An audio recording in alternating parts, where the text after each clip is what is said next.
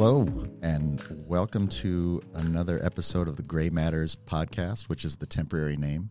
We were very clever when we named this Gray Matters and then found that there were 45 other Gray Matter podcasts. I think the nice thing is if you're looking for us on Spotify, you get a lot of thumb exercise because you scroll, and you will eventually find us. You'll eventually find us, but we'll come up with a new name at some point.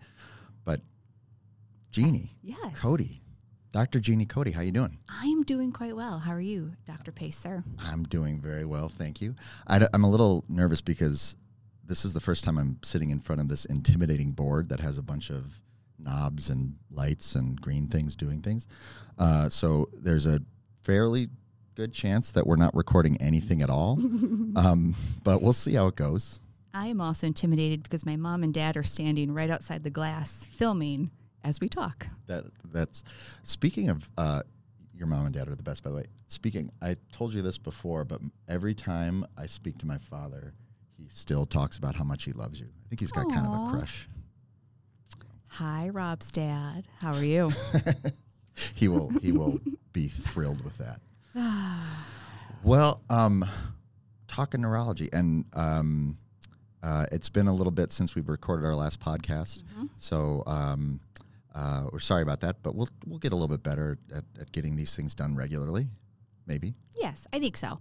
Well, yeah, anything gets better with wine, experience. Everything gets better with time and age and Exactly. practice. Lots of. But we thought maybe this time it would be fun to kind of dive a little more into some of the things that we see and do in a day and kind of go through some fun cases, some complicated cases, and just how fun or gratifying or weird neurology can be in a given day.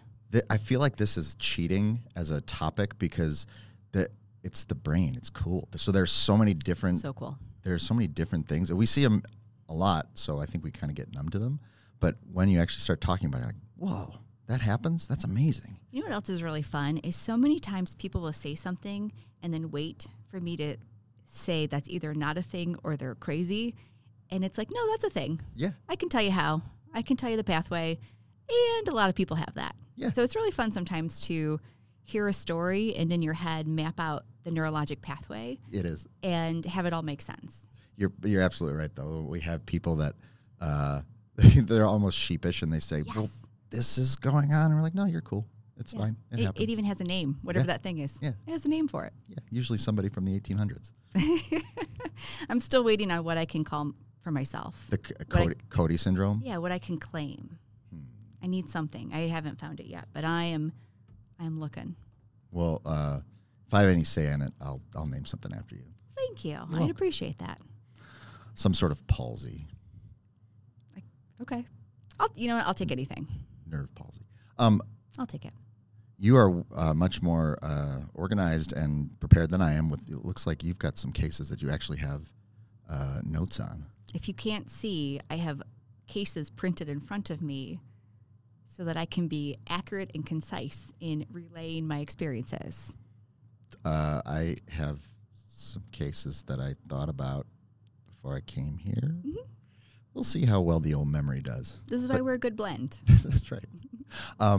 But start us off. What do you got? Okay. So I actually selected two cases. And my thought was one case is a bit more complicated and one is just nice, clean neurology. Like a person came in, they had a problem, and we fixed it. And then that one was really straightforward. Not every case is super complicated. Sometimes it's just really simple. And so I kind of picked two, one on each side of it. It's a good idea.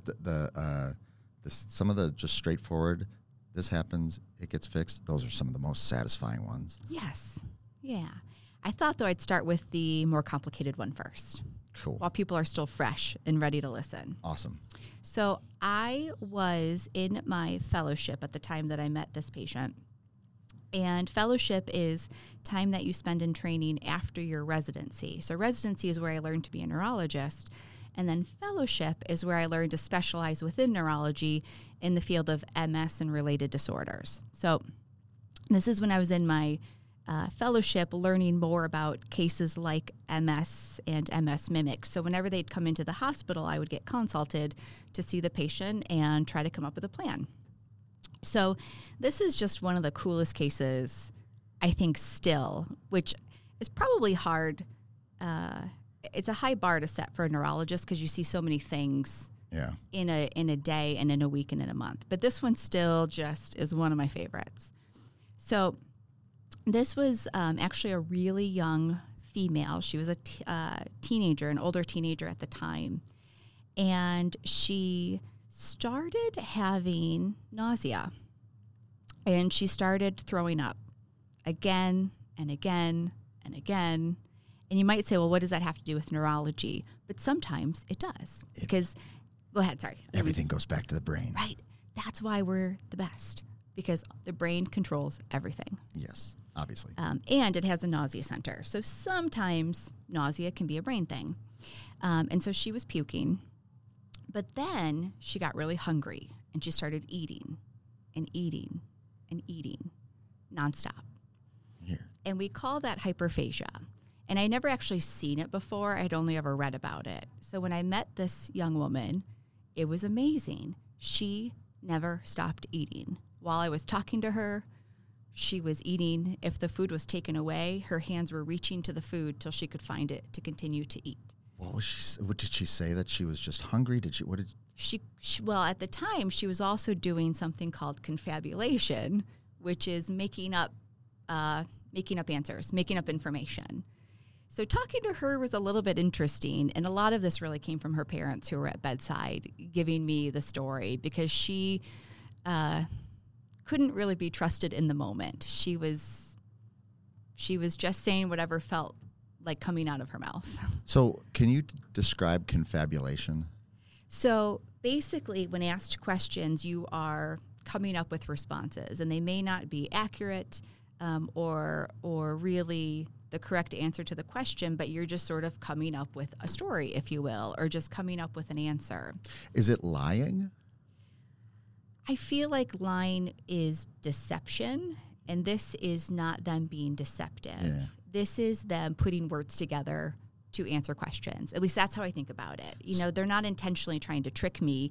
They're just talking to me. So if you were confabulating, I said, hey, Dr. Cody, what'd you do yesterday? I might say that I, hang glided or paraglided and jumped out of an airplane, and then I went on a deep sea dive in a, single manned submarine or, something. Just an answer. That's crazy. And you totally believe it. No, that didn't happen. Yeah, I'm pretty sure that. I saw you yesterday. That person's really interesting. So talking to her was tricky, and eating was endless. And at the time, she was actually eating Oreos.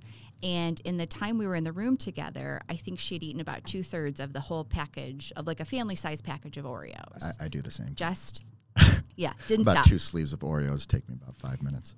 And then she was also getting sleepy, and she was starting to sleep in between the periods where she was awake and making up answers and eating. So she was sort of eating, sleeping, confused, and starting to go blind. Ooh. Yes. I would say those first few are things that someone might say, well, she's a teenager and going through some stuff. Sleeps in, likes to snack. Beating a moody teenager should not make you go blind. True. You're right. I guess you could sort of see some of this in teenagers, but I promise this was to a level that I was like, what is this? And was going blind in both eyes. And by the time I met her, she had gained about just under 50 pounds in the few months since this had started, and was approaching legal blindness, like legally blind. Whoa. And was admitted to the hospital to try to figure out what was going on. And she had a picture taken of her brain. She had an MRI done, and it showed inflammation that was happening in the optic nerves, which are the nerves that connect the eyeball to the brain to help transmit vision, which is why we think she couldn't see. And she had some scarring that was occurring in parts of the brain that had to do with memory and emotion and appetite regulation. So in her thalamus and hypothalamus and something called the mammillary bodies, and they were glowing. And where I think part of this is interesting, and if you're a not neurologist, you might think this is not an interesting part, but they diagnosed her as having a vitamin deficiency, which I thought was strange because she's gained 50 pounds from nutrient intake. And I guess if you only ate one food, maybe. But she was eating everything. And I thought, well, how do you really get a nutrient deficiency if you're eating nonstop anything in front of you? Does that really make sense? It seems like a stretch. Certainly nutrient deficiencies can cause some disconnected things, but totally. This is a lot of stuff for a simple nutrient deficiency. Yes, and they were treating her by giving back this vitamin. That was the treatment. And I was like, oh, I'm not so sure. This just doesn't quite make sense. And when we tested the vitamins, they came back fine, of course, because she's 18. She doesn't have any digestive issues. She's not had gastric surgery. She has no reason to be nutrient deficient.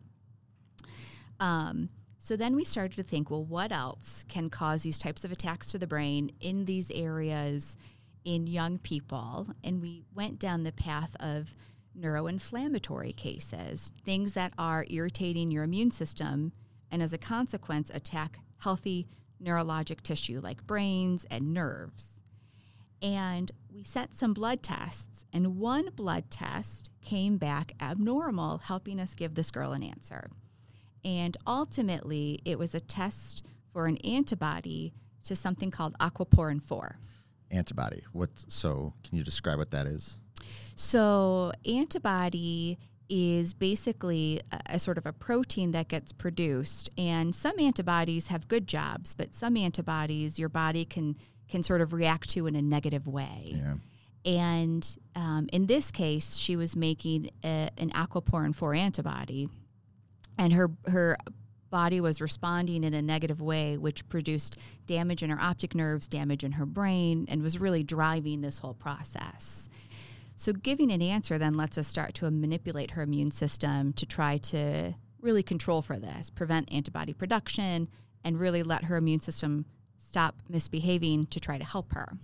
So ultimately, we diagnosed her with something called neuromyelitis optica, or NMO. Have you ever seen this before, Dr. Pace? I have seen it, and it is scary. It is scary because it can get real bad real fast for people. There's a variety of conditions where your immune system attacks your brain or your nerves, and they can be serious. But there are few that are as serious as quickly as neuromyelitis. Yeah. And hers was a little atypical, too, because classically we think of optic nerves, sure, optic neuritis, but usually we see spinal cord involvement, and she had none. Usually we see really long attacks to the spinal cord.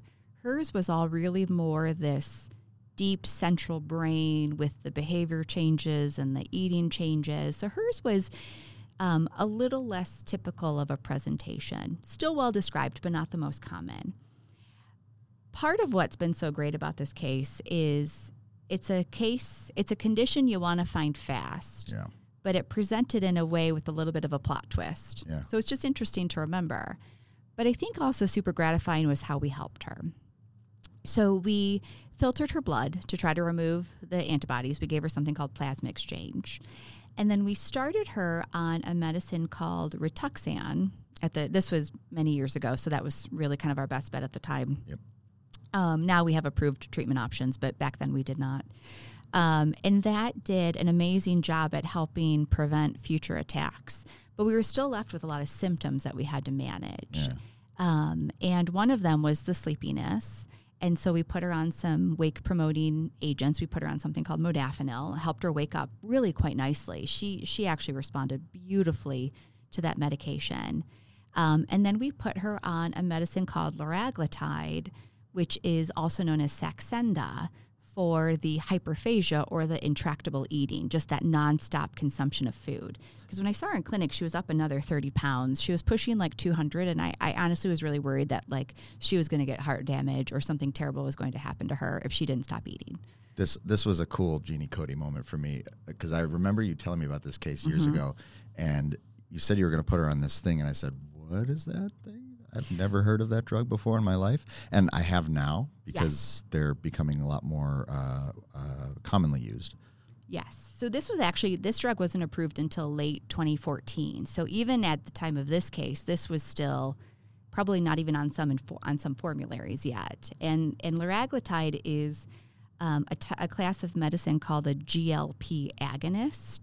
And more contemporary counterparts are things like Wegovy or semaglutide that some people might be familiar with, or Ozempic is another example of a GLP agonist. And liraglutide or Saxenda is approved for weight management, weight reduction in overweight and obesity. And in her case, it was so new that I also had never heard of it. And we got it through a compassionate use program to get her this medicine. An endocrinologist helped me get this for her. Cool. And I don't think I even understood the significance of what this could offer yet. And I'm like, he said she needs it. We need to get it for her. How do we get this thing? And we got it. And it stopped the hyperphagia and allowed her to have a normal relationship with food and allowed her to take all of that weight off. And it took a long time, right? It wasn't like overnight she dropped 80 pounds. Right. But every time I saw her, she was another 15, 20 pounds, down, and eventually was able to get to a normal weight. And by this point, her brain had healed beautifully. She was able to come off of the Saxenda. She was able to come off of the weight-promoting medicines and really lead a normal life. She's got a beautiful child. She is working. She is busy, and she's doing really well. That's awesome. But I think this was such a fun case for so many reasons. It was an exotic presentation of a somewhat less common disease. There was a misdiagnosis that I got to come in and kind of switch things up. And I got to learn about a whole new field of medicine, the GLP agonists and how they talk to the brain, and how those can be a tool in the context of brain damage resulting in or causing hyperphagia. Dr. Cody is one of the first, or one of the only, as far as I know, dual boarded neuroimmunologist and obesity medicine specialist. So she has probably because of this case. It's a cool case. When I think back, I've always loved nutrition, and but this case in particular really, I think, was probably that first connecting piece between weight, hunger, obesity, and neurology. Yeah. Probably that first case that really, for me, tied these worlds together.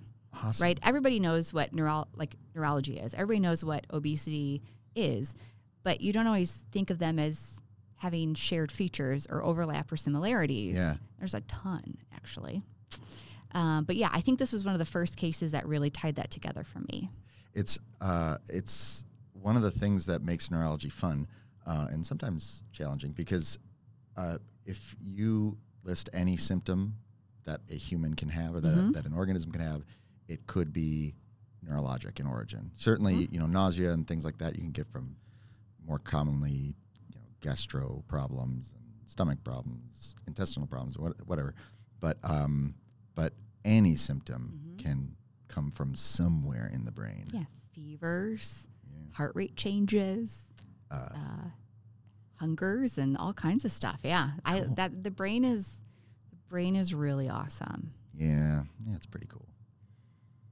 But yeah, so she's doing great. I see her every 6 months. We've not had any more attacks since this one. This was many years ago now, and really was, I think, and will forever be one of my favorite cases. Do you still have her on that treatment that stops the antibody production? Yes, we have. She's done so well on it, and so we've not had a need to change or move her to one of the more contemporary treatments. But if there's ever any glimmer that we're not doing our job, we always will revisit. Are we treating people the right way? Each time I see them, I step back and say, is what I'm doing the right call, or do I got to do something different? Every 6 months. Sometimes if it ain't broke, we don't want to fix it. Yes. I'm really, really glad that you had a case with optic neuritis, because it segues into one of the ones that I thought about talking about today. Ooh, tell me more. Okay.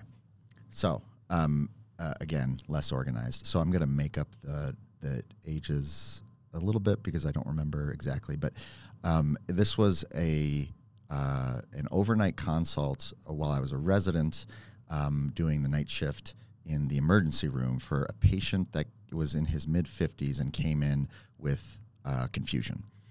And he was a normal guy. Family said that he was no problems, no mental health issues, no drugs, no alcohol, but had recently been put on a medication to treat colitis. So he was put on medication for C. diff colitis, and called Flagyl.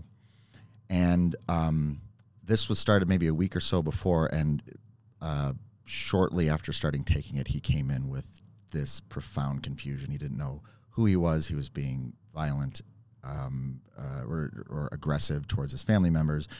And when he came in, you couldn't get a exam on him because he wouldn't let you near him.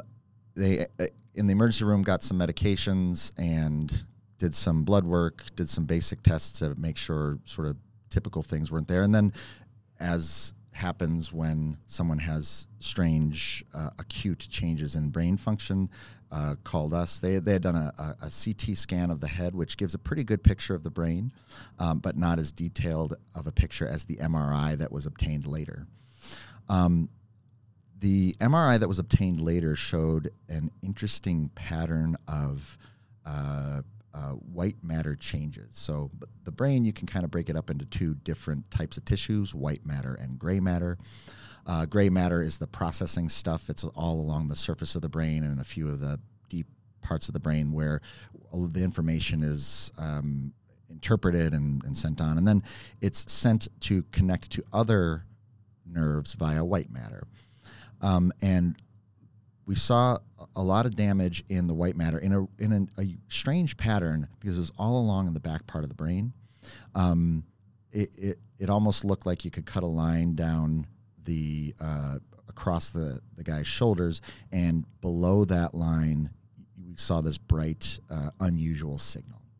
So, quick question, Rob. Yes. When you are looking at MRIs, are there certain types of patterns that make you think certain things? MRIs are cool. Yes, absolutely. MRIs are really cool because they are much, much more than just a picture. Mm-hmm. When you look at most imaging, or imaging is for many years just done based on density. So an X-ray. An X-ray is you shoot an X-ray through something, more dense tissue collects it, the less dense tissue lets go through, and you can see what tissues are denser or less dense, so water versus bone kind of thing. And there are fancy versions of that, like a CT scan, which is just lots of X-rays layered on top of each other, so giving us this bigger, more detailed picture. But we're really limited to looking at density. With MRI, you can look at all kinds of things depending on what you're trying to see. So you can look at the way that water moves within tissue, how if it is getting trapped in cells versus moving freely across cells. You can look at density. You can look at how much fat is in tissue versus how much water content there is. There's all kinds of things that you can do. And they tell you different things. So if you see that there's areas where there's a lot more, say, water than there should be, or a lot more fluid than there should be, that tells us that there's swelling, edema, something that is causing injury. And just like if you sprain your ankle, you get swelling, mm-hmm. Same thing. If you sprain or injure the cells of the brain, they start to swell. Makes sense. So we were seeing this. We were seeing edema just in the back part of the brain.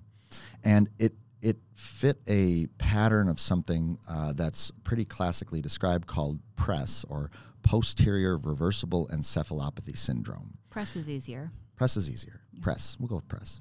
So PRES is interesting. It kind of comes on subacutely, so over the course of hours, and causes encephalopathy, which basically means your brain isn't working right. People get confused. They can hallucinate, they can become angry, they're just not themselves.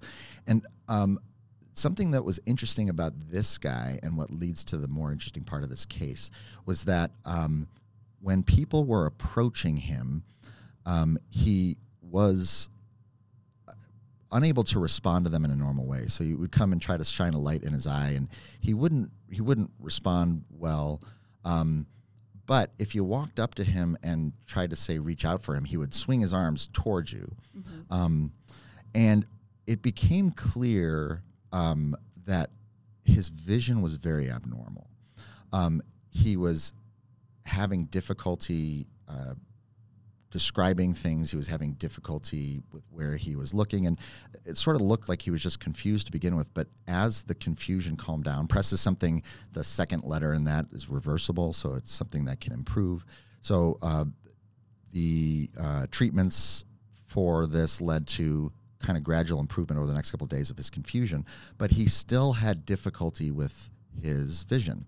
And after a couple of days, got to the point where he was able to understand where he was, who he was, what had happened, and all those sorts of things, but he still wasn't able to see. So we were following along with this patient on the medical floor, and I would go in and talk to him in the mornings and ask him, how's your vision today? And he would say, I can't see anything. Well, what does it look like? It's all dark. It's all bright. I don't see anything. And I would say, well, can you tell me anything about what I look like? He'd say, I don't know. Well, can you tell me anything about what color the walls are? What is in your room here? And he would try to make guesses. He would hear some noises and say there was, a heart monitor or a television or something like that. But he truly didn't know. He didn't have any idea of what was around him in his surroundings. That sounds so scary.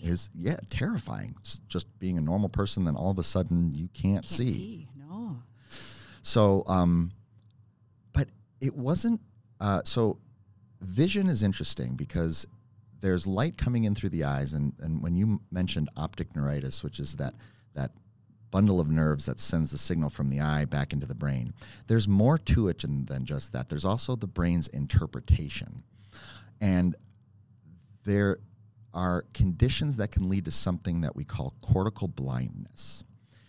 Cortical blindness is where the light is getting in through your eyes just fine.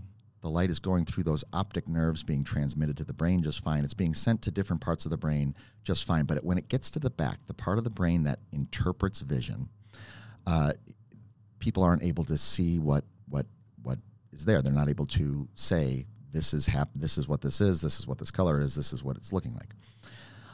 But something that was very unique to this guy, and is something that we only see really, really rarely in very specific conditions, was that he was unable to see, and he truly couldn't see, but he also could see. So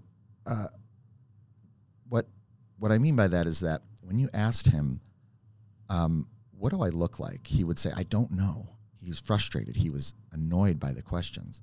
But then I would do things like say, okay, I'm going to hold some fingers in front of your face. Tell me how many fingers I'm holding up. And I'd hold up 2. And he would say, I don't know how many fingers. And I would say, well, just guess. Tell me how many fingers you think I'm holding up. And he would say, I don't know, 2. I'd put up 4 fingers. How many fingers now? I don't know. Well, how many do you think? 4. I'd hold up 2 hands with 6 fingers. 6. How many with no fingers up? You're not holding any up. He had no idea that he could see, and yet he could see. That seems complicated to track and to think through.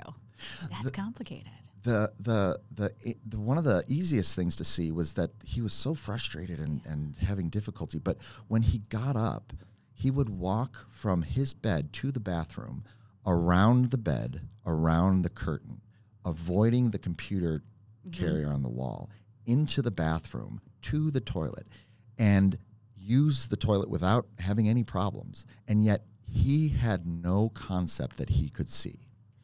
And that's wild. Yeah, it's so that's wild.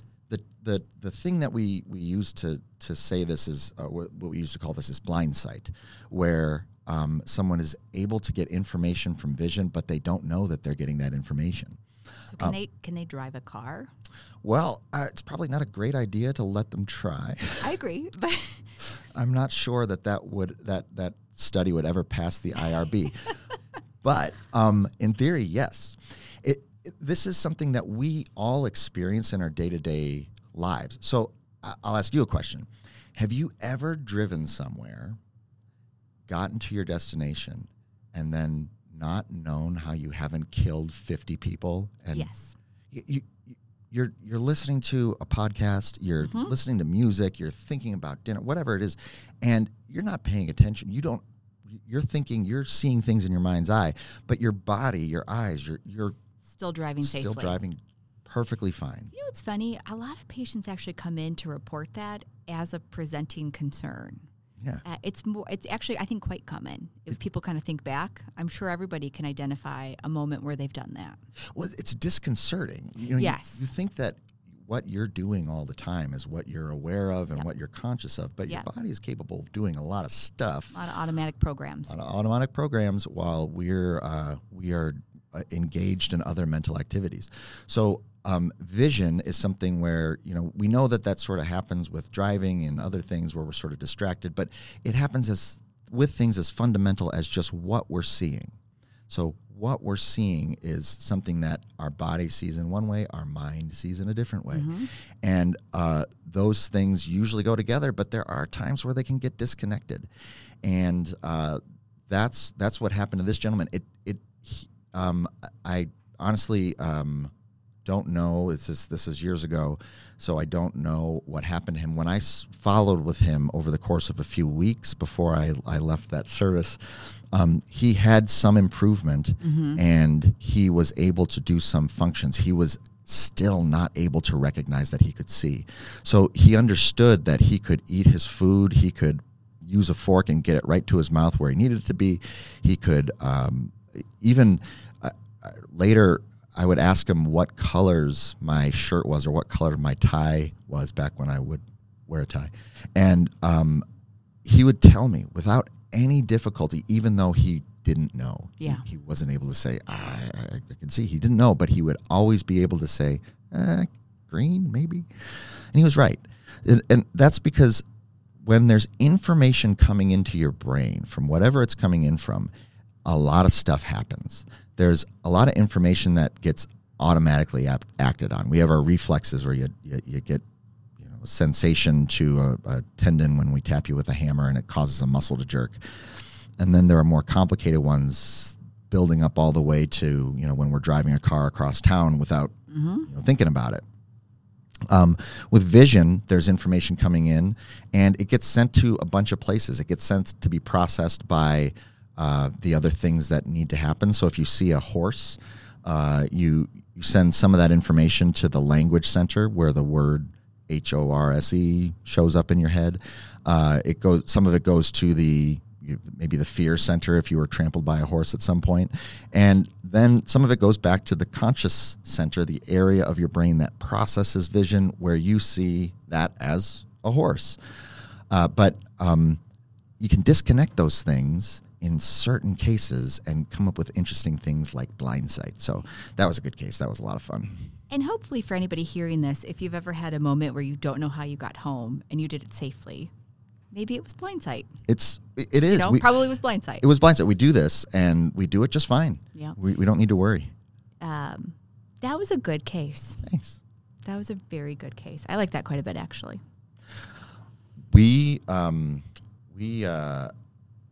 So we should do more of these cases. I like these. I think so too, because I think they segue into good talking topics. Yes. Because I have a really good one for next time. Next time. Yes. I thought of it while you were talking from my own stories in the ER.